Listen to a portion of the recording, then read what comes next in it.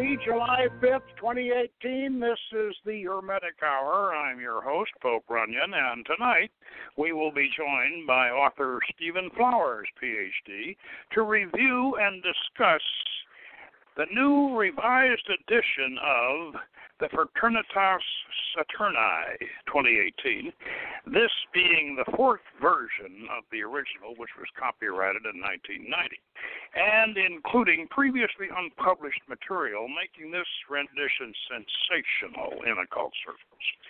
Dr. Flowers traces the Fraternitas Saturni from its beginning, with Crowley and the OTO inspiring Gregor Gregorius back in 1925-26, through its activities in the Weimar era, its suppression by the Nazis, its revival after World War II, and its eventual split into three bodies after Gregorius died in 1964. We are introduced to the Adonism of Franz Sattler, who wrote under the name of Dr. Muslim, a neo-pagan Venus Adonis cult that included Wilhelm Pointer and Franz Barton, who carried it with them into the Fraternitas Saturni, and we will revisit the infamous FOGC Black Lodge from Frabato, and the Weta Conference, in which Crowley attempted to take over organized occultism in Germany. And most importantly, Dr. Flowers presents a detailed analysis of the Gnostic and Luciferian philosophies and doctrines behind the Saturnian Gnosis. He outlines their cumbersome 33-degree system and their training program, much of it very similar to Franz Barton's work.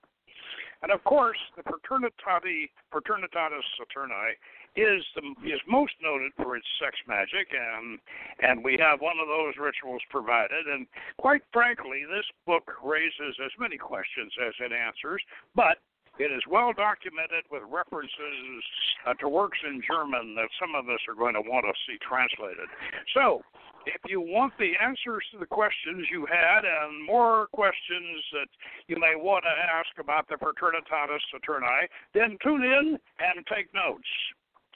And before we get into this fascinating topic, let me introduce our distinguished guest, Dr. Stephen Flowers, Ph.D. Are you there, Dr. Flowers? Yes, sir, I am. Oh, good. Okay, I'll introduce you. Let me introduce you. He received his doctorate in German languages and medieval studies from the University of Texas at Austin, and studied the history of occultism at the University of Göttingen in Germany. I hope I pronounced that right. He is the author of more than 24 books, including Secrets of the Sufi Freemasons and Original Magic, both of which have been reviewed on the Hermetic Hour. Now, welcome aboard, Dr. Flowers, and let's start off with Chapter 1 of the history of the Fraternitas Saturni, and you were discussing the Scandinavian and Nordic roots and the Roman Saturnalia. Would you want to explain a little bit about that? Yeah, there was that comes from early or documents that were put out in the 70s and the early 1970s, where Professor Adolf Hemberger put out original documents of the Fraternitas Saturni, and in there, that's where these kind of facts about their background come out, and that was that they believed that their order derived from not really a Nordic source in the sense, although at the time of the 1920s that was so popular in the German world that they sort of, gravitated towards that. But you won't find much of a Nordic kind of material in the Fraternitas Saturni material, but you will find that they trace things back to not only a order in Sweden that is spoken about, but also in Poland with Heine Vronsky, who was the man who made this machine whereby he claimed that he could predict any future events and things of that nature that goes back to the 1700s. And so they were interested in all of those kinds of things. And so that's where they trace their roots to, although they don't speak much more about it after what I've given you there. That's about it. But they also seem to have owed something to classical Alexandrian paganism, which I know you're familiar with having done that book on Hermetic magic. But they now so consequently they probably had a German translation of Macrobius. I imagine, or used a Latin translation of Macrobius. Well, most of those German materials are in abundance, of course. It's almost any topic in the world you can think of. You say, oh, well, I want to find out about that, and you'll find out pretty quick if you have access to it that some German at some time has probably written a dissertation on the topic somewhere. That there's just so much material, and they are, of course, into just on a scholarly level, Egyptology and classical studies and things of that nature are abundant in the German language. So, yeah. Well, one of the things that I said absolutely astounded me was this Adonism of Dr. Muslim Franz Sadler,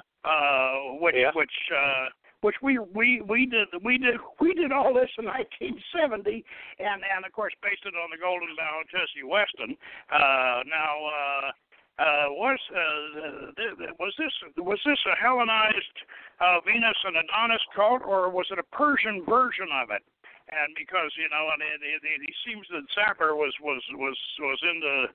into this Persian the Persian thing. So what would you want to talk about that a little bit? I'm very curious about that. I think he. So some of his claims, seemed rather outlandish about his travels there. But the area that he was interested in and is being focused on when you read about that in the book is this area of Central Asia that has been recently in the past 20 years very much in our headlines. They talk about the tribal, quote, tribal areas, end quote, on the border of Pakistan and Afghanistan, right? You hear about this all the time in the news.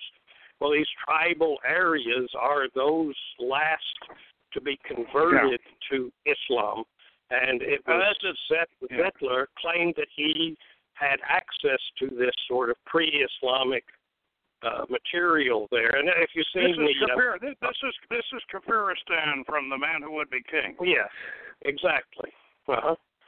So that's all of that whole part of the world in the time of the Persians, of course, where all of these different cults and tribal differences and so forth were not in any way suppressed, and so it took all the way to the 19th century for the Muslims to finally, at least in name, eradicate the tribal ways. But supposedly, right up until the time of what's been going on over there now, there were still plenty of remnants of that kind of belief and practice in that region. Well, because it seems so like remote. Sattler also related this to the Yazidis, you said, and this is a bit of a stretch to from Alexander and the Persians with Kafiristan to the Peacock Angel with the Yazidis. It's a bit of a stretch, but if you've read in my book. Original magic, you realize the extent. There is the largest ethnic or cultural spread group in perhaps in the world, but certainly among Indo-European peoples, is the Iranian group of languages and cultures. They spread all the way from India all the way to the Caucasus Mountains, and there are many different variations, all of which were, to some extent, of course, just because of prestige, influenced by the court of the Persian emperors, but all having their own individual. That's why the Yazidis are so falsely called devil worshippers. That's just something the Muslims call them. That's ridiculous. And so, but they're a pre-Islamic Persian sect with a Sufi admixture, at a later date. But so that's one thing. I'm glad Obama helped keep them from being wiped out recently, and that was a good thing.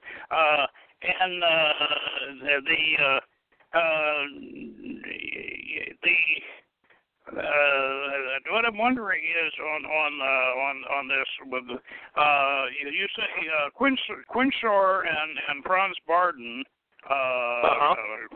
Quinsor being the mentor of Franz Barden, I suppose. That they were into this Adonism cult, and did they bring it into the Fraternitas Saturni?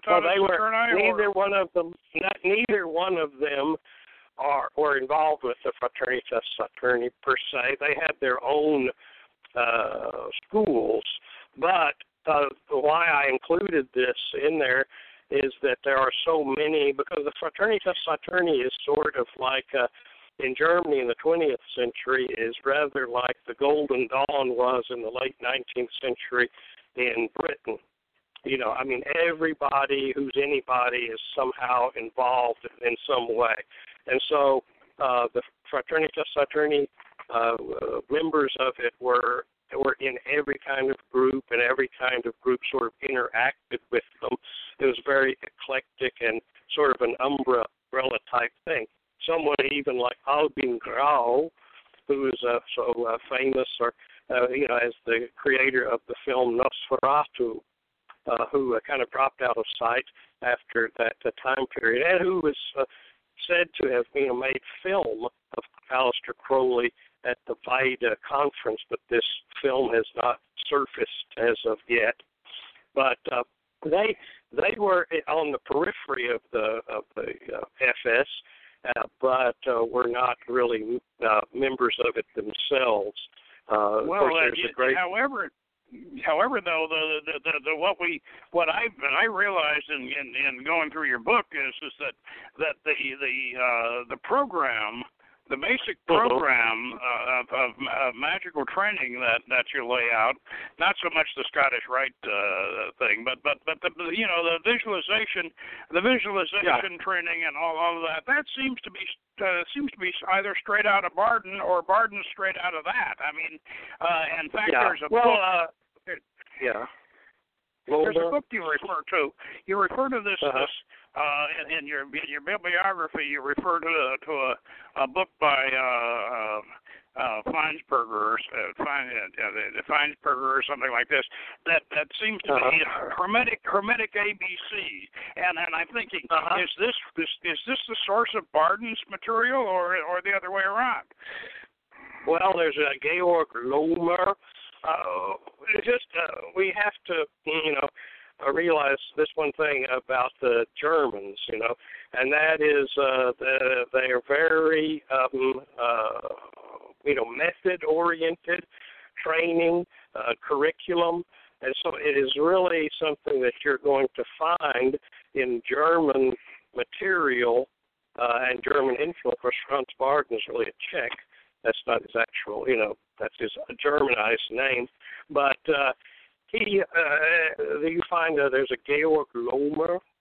He wrote a few hermetic letters, very obscure, but now it's been published. And that kind of thing, that's where Barden directly comes from, But the curriculum, the idea of a training curriculum being applied and being a something that you need to train at, just like you train to be a pipe fitter, or you train just like where in a world, in a culture where the training of people is sort of their secret cultural weapon, or was, and still is to some extent, where bakers are trained to be bakers and apprenticed and fellows, and then they become master bakers and so forth. That just that kind of culture spawns this kind of idea of training and starting at the beginning and working your way through, and that sort of thing is just a kind of a German trait. Well, yeah, definitely. But you know, I think probably why one of the connections, maybe even an astral connection that I made back in the 1970s when I was starting the OTA was reading Franz Barden, both of his, you know, Volume 1 and Volume 2, and doing it our own way, but doing. Right. I think that was possibly our one connection with this. But Sure. we ended up doing, and I became amazed reading your book that we ended up doing virtually everything that the Fraternitas Saturni was doing, including charging crystal balls with a Van de Graaff. You know, I mean, we really had so must have had some kind of an astral link, which brings me to the question on this. I just saw it in my notes. How much of the FS training program, visualization and astral projection, comes from Quencher Barden or the other way around? And I said, you cited a book by Speisberger that looks like Initiation into Hermetics, or Hermetics ABC. So, and of course we know also, we know that Barden and probably the FS also got their fluid condensers from Randolph. And there's a lot of sex magic comes from Randolph. So on the sex magic thing, did they ever use mirrors in their sex magic operations, like the Gospel of Philip? Yes. You know. Well, yeah. There's a whole book. You know, one of their major, magical correspondence books, you know, is one on mirror magic. You know, so yeah, that's mirrors are a big thing in German. Have you ever seen a silent film called The Student of Prague? You know, there's a big thing in there about mirrors and the selling of the soul to the devil. It's a kind of a Faustian story, but there's a whole thing with the mirror and the image, and how the image comes out of the mirror and takes on the life as a kind of a doppelganger of the main character. And of course, movies, films in the 20s, in the 1920s in Germany, where they were all mixed up, these people, with this Berlin scene of sexuality, was just charged the atmosphere very much so.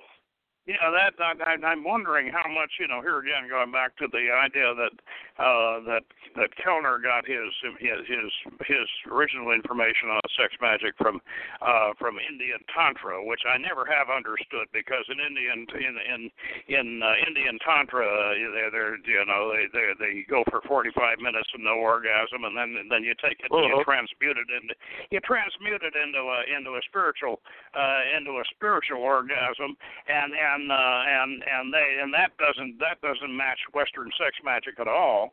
And I can't figure out, maybe Kellner just said he got it from Tantra because he knew that they were doing it or doing something like it. But most I think most, from what I can gather, most of the OTO sex magic comes from Gnostic sources. Epiphanius and the various Gnostic sources, but the Gospel of Philip, has the Hieros Gamos done in a mirrored chamber, and with the angels looking down, and I'm just wondering if and we did something like that years ago, and finally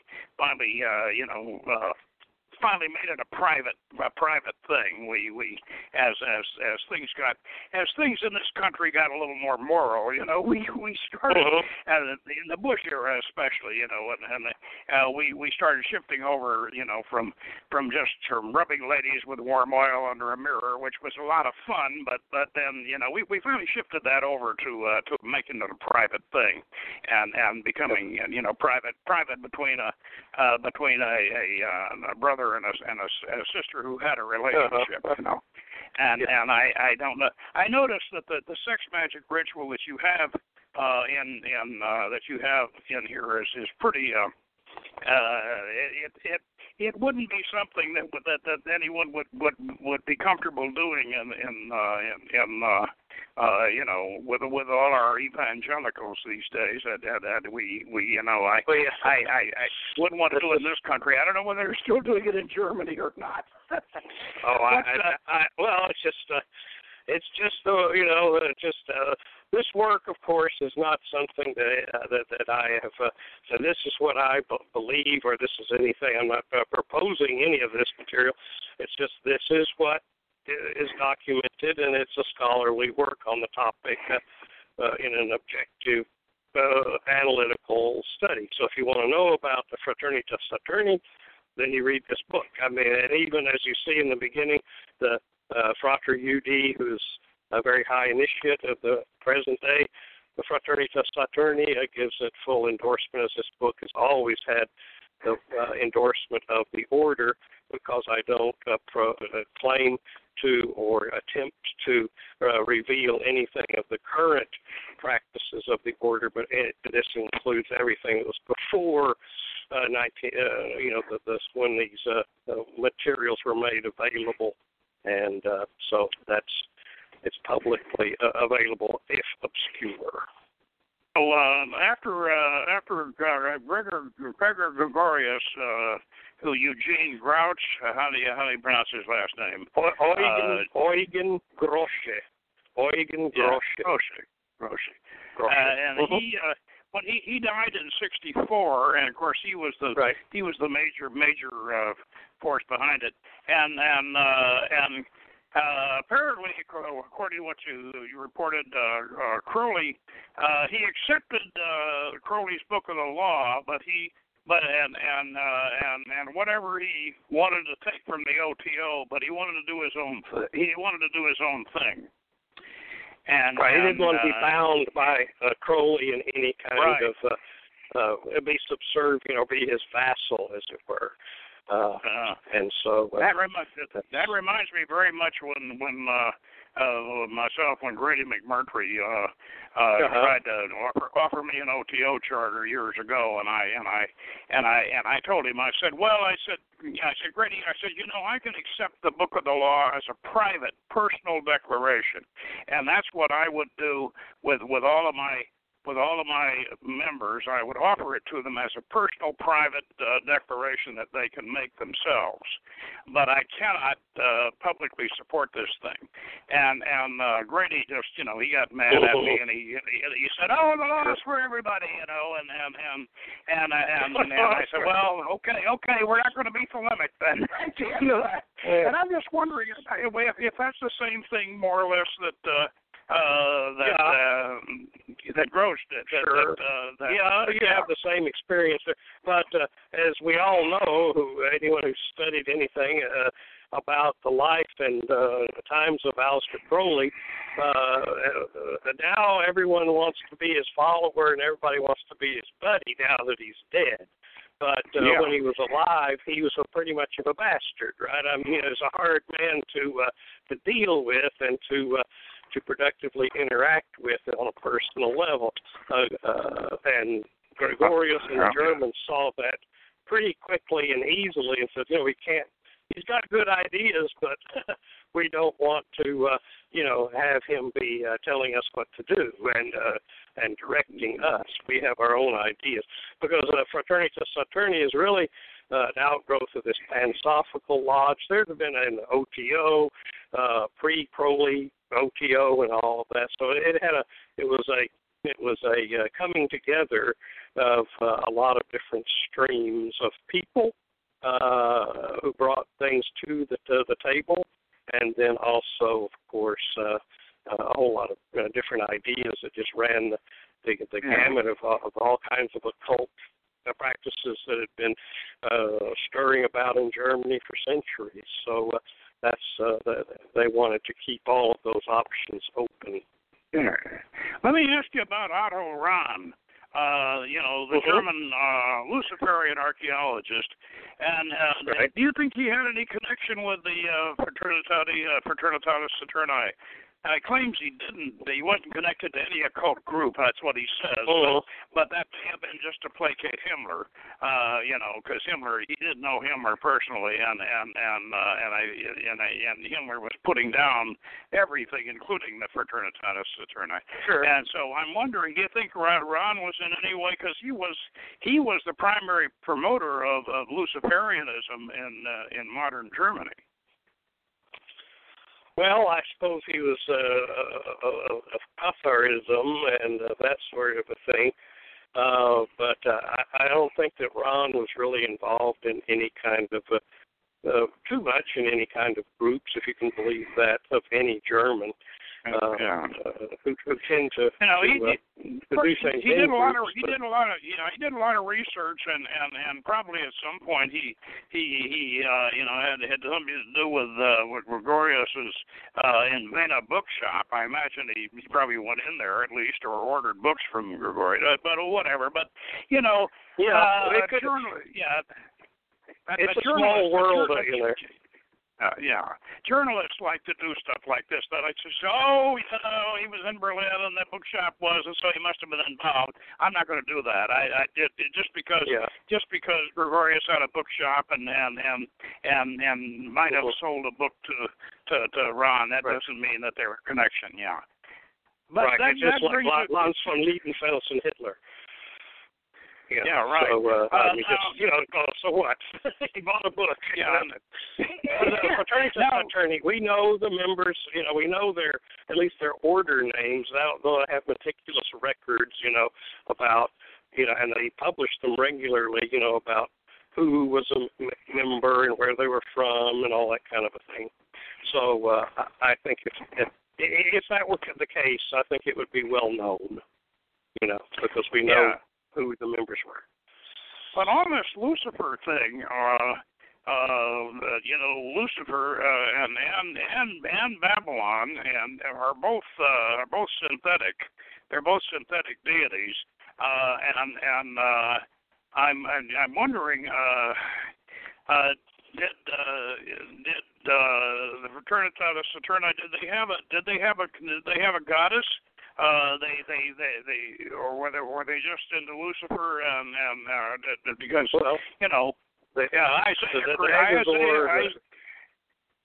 what? Everything was seen in terms of being a sort of an androgynous, entity, and containing both dualities sort of internally. Main focus being the demiurge Saturn, being the high god of the heavens, holding the gateway between the planetary spheres and the firmament beyond, that sort of thing. That was the next thing I was going to get into with the philosophy of the Gnostic, the wonderful Gnostic philosophy of the Saturni, the Saturnian Gnosis. That's fascinating. We moved Benon down. Well, not Benon. We didn't move. We moved Saturn from Benon to Da'ath for our 11 sphere tree, and I don't think they did that because. But but Saturn, yeah, as we know, was the furthest planet out that anybody could see in the old days. So both the Gnostics and the later Kabbalists said, okay, that's the beginning of the physical universe. And Dante, of course, has it on the top. On the top of the Saturn's up there on the top, and the moon is down in the bottom, or at least in the genital area of the body. And what that brings up another on this dark yoga of the dark yoga of the Fraternitas Saturni. Is that dark yoga similar to that system that Botendorf is talking about in your Freemasons of the Sufi Freemasons book?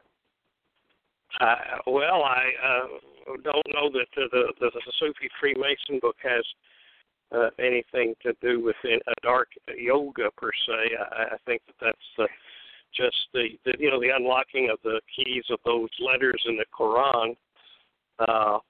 But to go back to your question about the goddess, I think I do mention a few times this idea, Sophia or the Barbello, Barbello Gnosticism, and so the figure of Barbello would be the goddess figure within the Fraternitas Saturni system, and so that's what Gregorius would refer to himself as a Barbello Gnostic, and so Sophia, I think the sort of the Sophia, the fallen thought of God. Yeah, but this is another name that's found, I think, in. Well, it's Valentinian or what it is, but it's kind of a barbarous, this Barbello Gnostic, and it's hard to say about going back to the Zebotendorf material. I mean, the original thing that you see in that book, which I published some years ago, just as a straightforward, this is the book, that's it. As Zebotendorf himself says. In the introduction, in his day, he said, "This is the book. Read it, study it, do it. Don't write to me about it." He said, "Do not. I will not. Just do it, and then that's it." So he was not in any mood to do that. But but I tried to, with my introductory material in that book, try to explain something about what might be going on there, because if you just read the book, you go, am I going to devote all this time to this thing? And that's exactly what he wanted you to do, in a kind of, and there again is this German thing, although it's not German to begin with, obviously, but it's certainly attracted and fascinated in this idea that you must do this exercise every day, and faithfully and precisely. And if you do this, then things will happen and start to manifest in your life.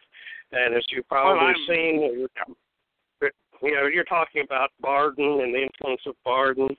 When I was first starting out as a kid, about 18, 19 years old, I volunteered in a bookstore. It was like an occult bookstore, but it really was a liberal Catholic church, that also sold books. And so this guy that owned it, or the priest there, he had this book behind the show. He said, "Here's some special order books from some customers. They come in, give it to them." I said, "Well, what's this?" He said, "Well, it's an initiation to hermetics, And I said, "Well, why don't you sell it in the store?" He says, "I won't sell it in the store." I said, "Why not?" He says, "Because it works." So I said, "Of course, I got to have this book." And I got that book, and you can see in my own work, whether it's 9 Doors of Midgard or Original Magic, the influence of, I won't call it the Bard, and that's where I first was exposed to it, where you might have been first exposed to it, but really it's that training curriculum idea that gives a student, someone interested in it, something to fill their minds with reading, with background, with context, with something to do that is practical, so that you have something to do. It doesn't mean you have to follow it like a slave, I don't believe. Probably most of the old school would say that, but rather there's something there for you to do. If you come up with a better idea that works better for you today, then do it. But probably it's not a good idea just to say, I don't feel like doing it this week. Let me ask you, did you go through Barden's exercises before you got your PhD or after? Oh, yeah. Yeah, I did Barden stuff when I was just a kid, like I said, 21 years old.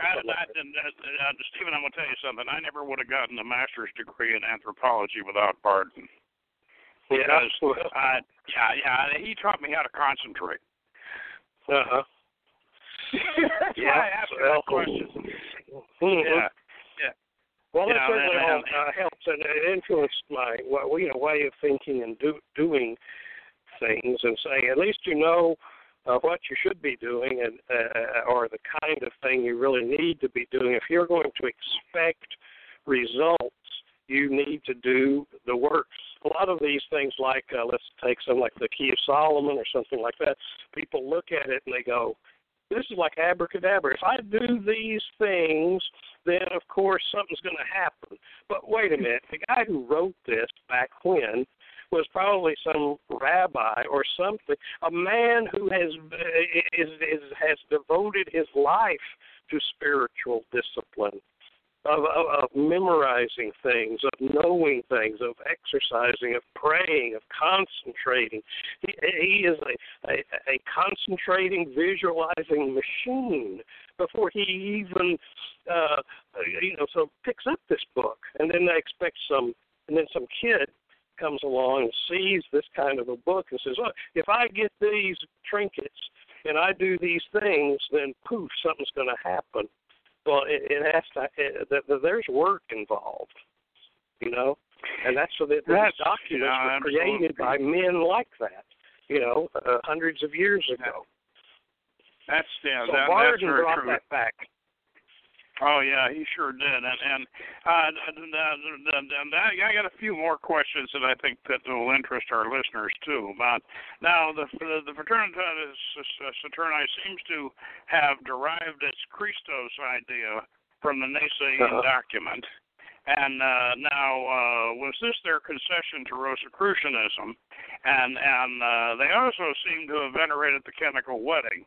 Now, did they consider, and I noticed you said that they incorporated Rosicrucianism and Rosicrucians. Did they consider themselves Rosicrucians? No, I don't think so. No, there's very little to in the documents. And I have, in all of their documents, as far as their publicly available material, it fills a whole shelf, full of things. Big books every year that they put out. And there's very little about Rosicrucianism in there as far as getting into the ideas. It was just, it's a German thing. We're Germans, or, it's kind of interest. But, I don't think they really got into that too much. Well, one thing, though, that we know they did do, and I think it was a mistake, the same mistake the Illuminati made, and the same mistake that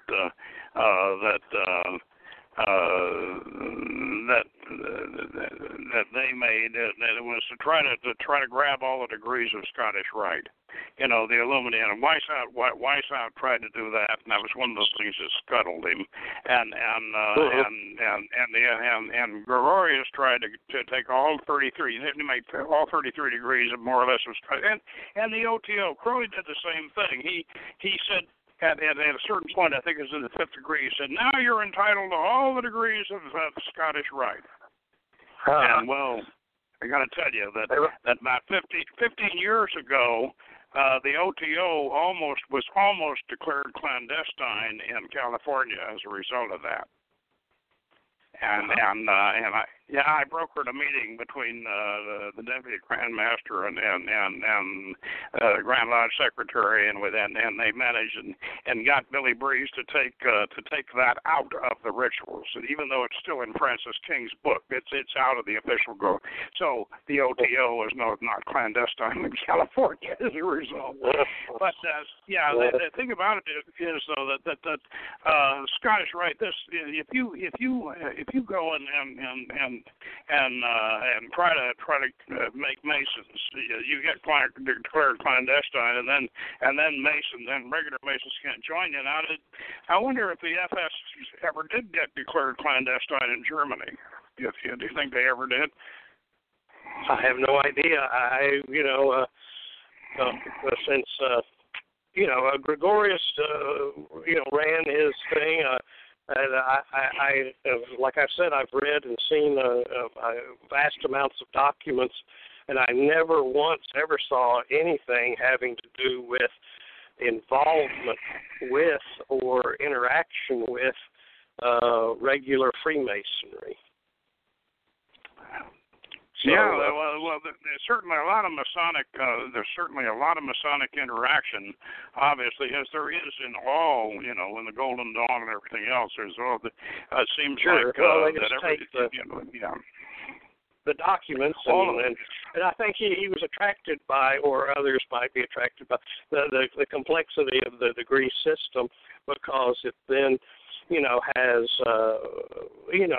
to be cynical about it to a certain extent is another German trait that you'll see in other orders, is that they're very studious, and read a lot and study and present papers, and a lot of the materials they produce are like order, works, where they would say, I have to study, and like you see what's expected of each degree. And it's like a school. You have to study, and that means buying books from my bookstore. and then you read these books, and then you write a paper on it, or write an article or something like that, demonstrating your knowledge of the subject matter. And so that's part of the way the system works. And so the 33 degrees gave ample opportunity to cover a lot of ground as far as different disciplines, exercises, practices, etc. So that was part of its charm, I think. Yeah, let's not forget to mention this FOGC,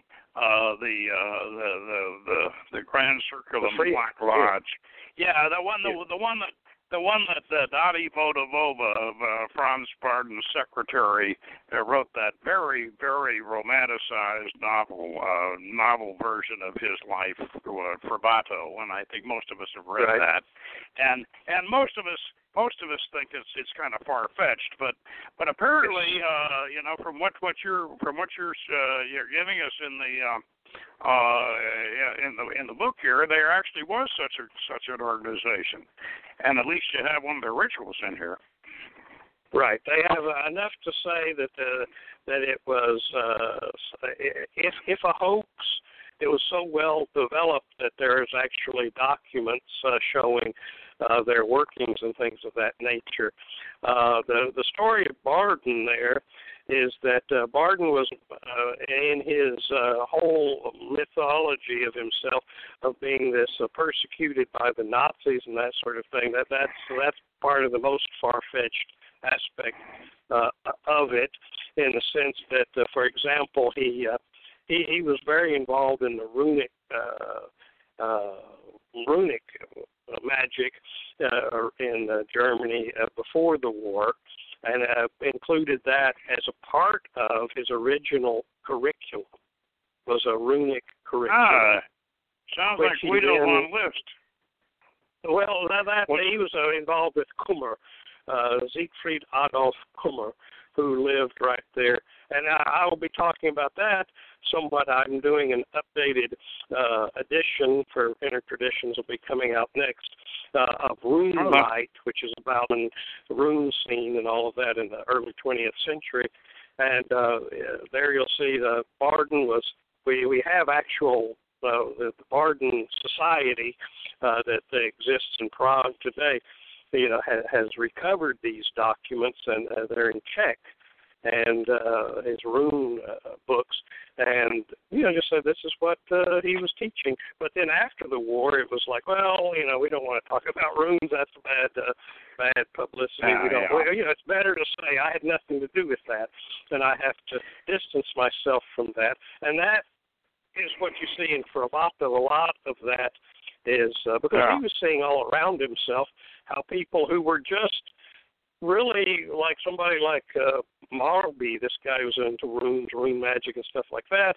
And, he's, put in a concentration camp by the Nazis for 99 months. And then when he gets out, the Allies say, hey, you were like a sympathizer with these Nazis, and so you get no compensation, nothing. And how people were getting ruined right and left by their involvement with this, so he just distanced himself from it. Wasn't the story though that the Allied the 8th Air Force bombed the concentration bombed the camp where Barden and Quencher were imprisoned, and Quencher died and Barden got out, something like that. I recall. Well, I don't know. There's a lot of stories. Anyway. Chaos, fog of war, it's like, I've heard, like, Kummer is supposed to be killed in Dresden, by the Allied bombing of Dresden on February 14th and all that. And it's like, no, he survived the war. He became just like Gregorius. That's one of the most fascinating aspects of Gregorius. Like in my first edition, I didn't know. I said, this is a mystery. What happened with this Gregorius guy after the war? He's like disappears. Where is he? And then he suddenly reappears in 1950 in Berlin.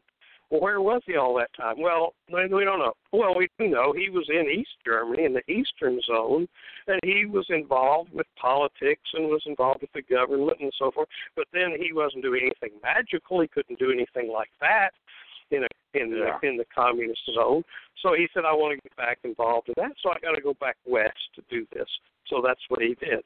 But he was actually a member of the Communist Party as he worked in East Germany and so forth. So a lot of people stayed because the world was so chaotic. Germany was so chaotic in those years, say 45 to 50, that people just laid low, and just keep your head down and, keep alive and so forth. And that was all people could do. And so even people like Gregorius and Kummer and all these kind of people had mysterious sort of moments in their lives where they were sort of in a black hole.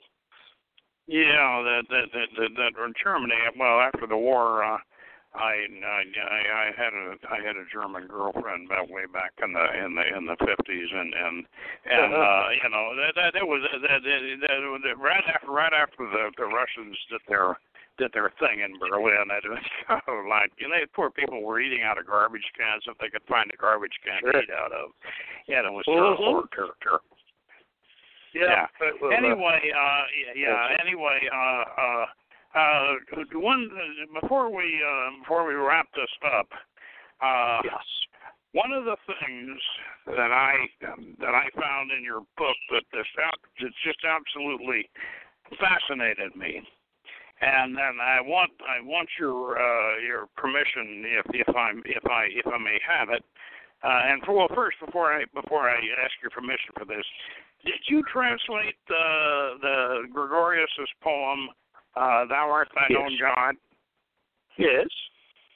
You translated it. Mm-hmm. May I read it? Oh, sure. Over the years. Yeah, of course. Thank you, because I would thank you. I love this poem, and this is just this is a supreme statement of romanticism, and our motto in the OTA, Nosque te ipsum tu es Deus. That's know yourself, you are God. And the title of the poem is "Thou art thine own God. Thou must affirm the God in thee, for every doubt takes power from thee, Every hour of thy divine knowledge brings thee a step higher in thy journey. Thou canst unfold the spark that God bestowed on thee to a pure flame that makes worlds fall and rise again. God is in thee, thou art thyself God. Thus thou canst have gods enthroned in thee, build altars, ignite sacrificial flames. For every dream and form of thought is thy power, and every force of desire takes a form and shape. Thus art thou the shaper of transcendental worlds, imaginary creator of thine own realm. Thou art priest, magus, royal lord, and prince in thy soul's expanse. Cypress groves stand round thy palaces of thought, and blue waters lap at the marble steps. And ships fare out upon the seas for thee who wearest the purple. The earth is thy sorrow that shaped the knowledge and bitter fruits of thy Golgotha. And nevertheless the call rings out to thee, lo, I am here. Now that is the best anecdote to Lon Duquette's I'll be God for just 1 hour that I've ever heard. Lon, if you're listening. This is wonderful. Anyway, I want to thank you, Dr. Flowers. I want to thank you. Well, I want to thank you for translating that beautiful thing and letting us read it. And I want to thank you for coming on the show. And I want to recommend your book to all of our listeners if you really want to know